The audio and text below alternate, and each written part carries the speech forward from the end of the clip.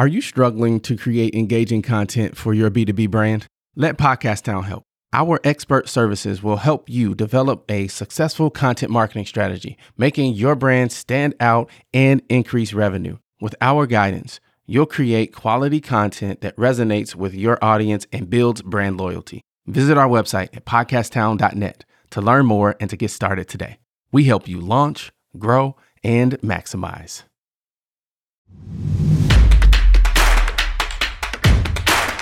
Oh yeah, oh yeah, can I get a oh yeah, can I get a... You're listening to a mini episode of the Enterprise Now Show, where we change lives through enterprise. Okay, so we go to school, we are doing the rotation. Yep. What did we learn at the various stops? Oh, man. That we added to our tool belt? Absolutely. Let's see. It was a few things. So when I first moved to North Carolina, one, I wanted to move further south. You know, speaking of winter, I was like, I've got to go. I didn't want to go to University of Wisconsin-Madison at first. And it was just from like a silly 18-year-old, I want to go south mentality. I wasn't considering programs or anything like that. I was just like, no, I've been here my whole life. I want to go south. But Wisconsin had an amazing program. Like once I actually read up on things and considered my future realistically, they did have a great program and there were better scholarships in state. So I was there, but then I went to North Carolina and I was like, okay, I've arrived. I made it finally, you know, south. And I was still very introverted. And I was in this beautiful southern state in the apartment every weekend. So one of my first learnings or challenges for myself was to go out every weekend and speak to 3 people. And even though I loved my routine of going to get me some sushi and a bottle of wine and my movies and just chill out, I also needed to explore the new space I was in. So that was my biggest learning around trying to come out of my shell a bit. There weren't many cases where I didn't have something to say. I just chose not to. So I needed to do that there because I didn't know anyone otherwise outside of the people I worked with. And they were an interesting group. So Nice way to say it. Yeah. So, you know, I had to adjust that way. So that was one of my biggest learnings there. When I then moved to Mattoon, there were stretches of loneliness again. And I've already gotten into the groove of going out, talking to people. But it was very, very difficult there. I actually lived in Charleston, which is like 10 minutes away, but it's a totally different town. And the plant I was working at was in Mattoon. But it was still difficult to meet people and not even just network, but just have something outside of work. So I drove home a lot, which probably did me a disservice at that time. But I was like, okay, it's like 5.5 hours. So just pack up my bag on Friday and get on the road as soon as I'm off. But I think the learning there was that I do need people. As much of an introvert that I am and as much as I did enjoy my alone time, having a balance is important also, which is why I was driving home. After that, I went to Lexington, Kentucky, and that was the first time I was a manager over people. And it was a union plant, which definitely added more spice to the learning. Spice is what we're calling it. Yeah, spice. Yeah. I don't know how well I am off the cuff, so I think spice works. It was definitely some spicy times. You know, I had grievances written up on me that I had to dispute, and just working with a group of people that saw me as a kid, didn't respect my position. And I was on second shift too, so I was the only salaried person on the entire shift. So it was my team plus the maintenance team, plus the quality guy. And, you know, those people, of course, didn't report to me. I had nothing to do with their salaries, but I still needed to manage every person in the plant as the only member of the leadership team. So that was a lot too for me. And how old are you at this point? I was 26. So you're a 26-year-old. Yep. Relatively soft-spoken, Yeah. Black woman, leading probably mostly non-Black people Correct. in a management supervisory position. I just Yes. want to, Oh, absolutely. add that Absolutely. context in Lexington, Kentucky. In Lexington, Kentucky, where they love their football and horses and Confederate flags. And I was like, oh, come on, y'all. Like, even the grievances were like, wait, what? I remember one that it actually annoyed me to go in there and dispute the grievance, because this particular guy volunteered for the fire department. So you can imagine his build already, right? And I had asked him to do something where things were falling, and it was actually a hazard because it was breaking and glass was shattering. So I was like, hey, you need to clean that up. And he said, okay. I did my rounds again. I came back. It was still there. I was like, no, you need to clean that up. He's like, okay, I'll get to it. I said, okay. Came back. It's still there. I'm like, okay, you need to get that up. Like, seriously. It's a hazard. You can cut yourself. Someone else can cut yourself. Like, you need to do it. And he kept saying, well, I said I'll do it. So I said, okay, I'll wait. Because clearly when I walk away, you don't do it, right? So I waited, and he purposely did not do it, where I needed to call another person to come and just clean it up, because the point of it was, it really was a hazard, right? Like, if someone were to get hurt, that was my neck. Mm-hmm. And then the next day, he had written up a grievance that I was bullying and intimidating him, clean up the broken glass. And I'm just like, I would really prefer to tell y'all things once.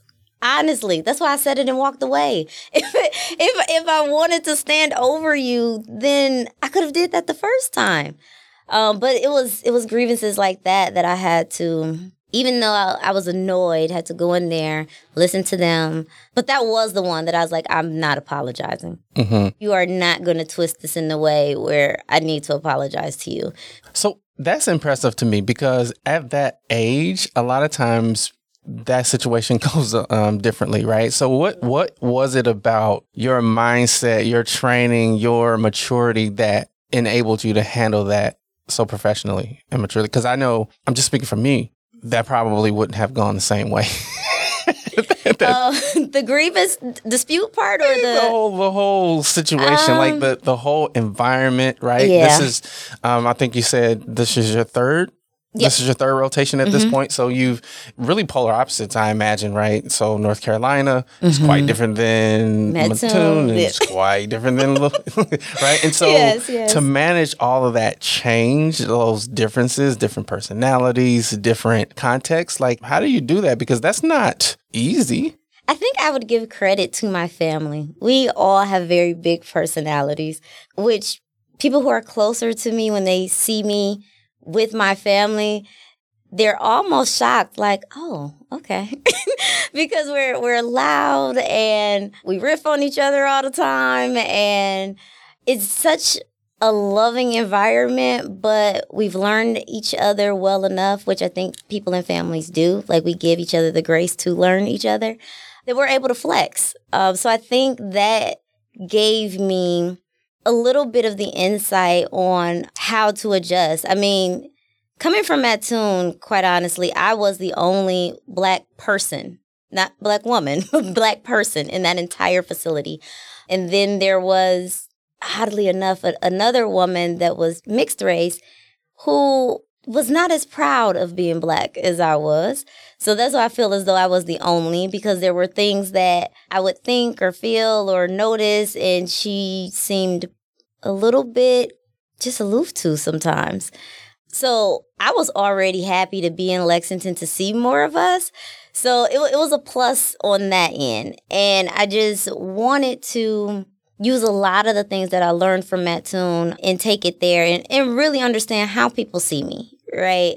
When I was in Mattoon, for example, one of my new hires came on, and he was asking me a ton of questions about where I'm from and what did I study, the school that I went to. He had a ton of questions, and I thought they were genuine questions because he was new and he's trying to get to know his supervisor, which I was kind of a dotted line supervisor. I wasn't direct as I was in Lexington. But then at the end of the conversation, this man literally said to me, oh, well, I feel good that you're not a diversity hire.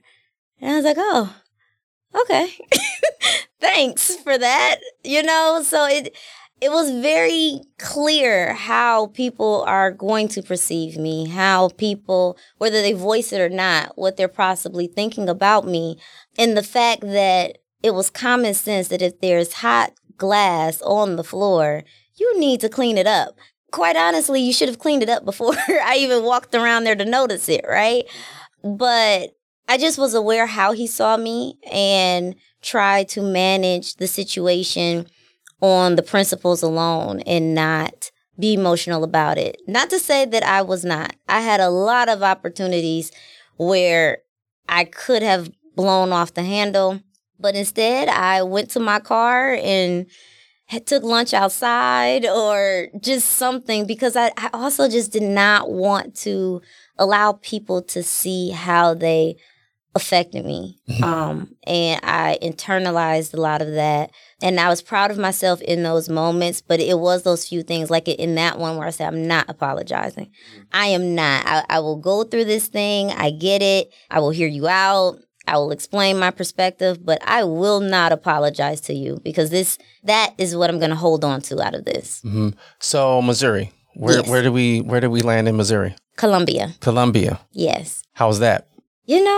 Another small town. So it was okay. I was a member of I am a member of National Society of Black Engineers. And at that time, I had joined the regional board of Region 5.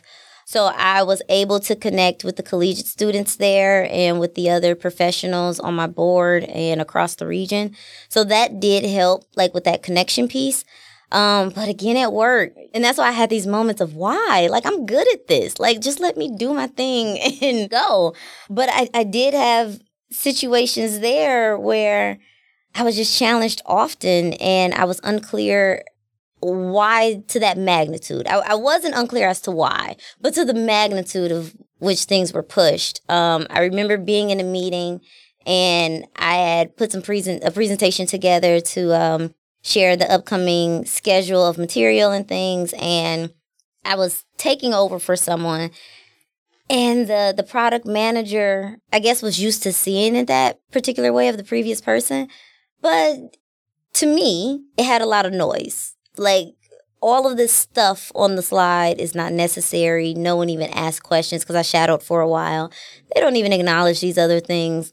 Let's make this clean and concise was my goal. And almost at the sight of the pitch being different, he was immediately upset, like yelling, bamming his fists on the table. And I'm like, yo, it's not that serious. Like, it's really not. If you listen to me for a second, we can walk through this beyond the time that you even threw your tantrum. Like, we could have been through this already.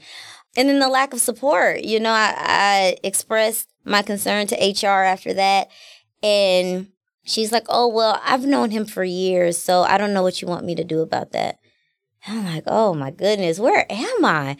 And so I had many, many cases like that, like where I was almost just forced to internalize a lot because I knew I had things to lose. I knew that I would take the brunt of anything that fell out, and I didn't have the flexibility to do so. So I had a lot of quiet yelling moments by myself.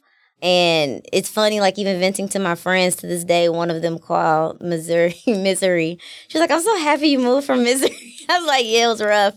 It was rough. But yeah, I think just weighing out the options. Like, I just knew I wasn't on the winning side. So how could I best win holistically if I'm looking at the bigger picture? Got it. So from Columbia, what was the next stop? I came back to Milwaukee, which was so strange because I love home, right? And, my mom's here, my sisters and everyone was here.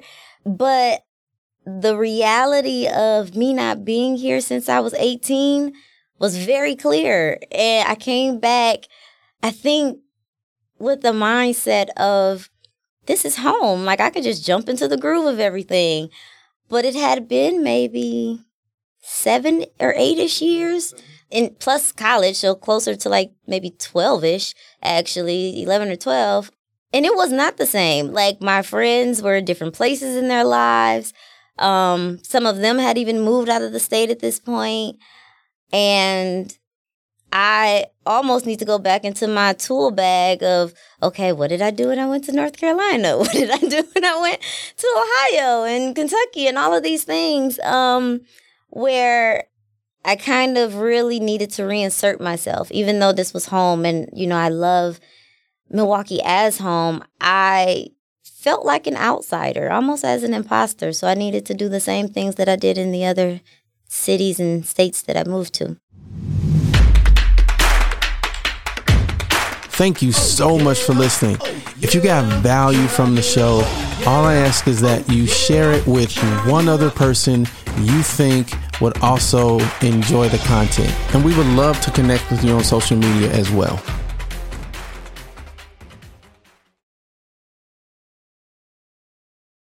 What a fantastic episode. Hey, listen, I want to know something. What is the top concern that you have in your business? Is it sales? Is it marketing? Is it finance? Operations? Shoot me an email, mayor@podcasttown.net.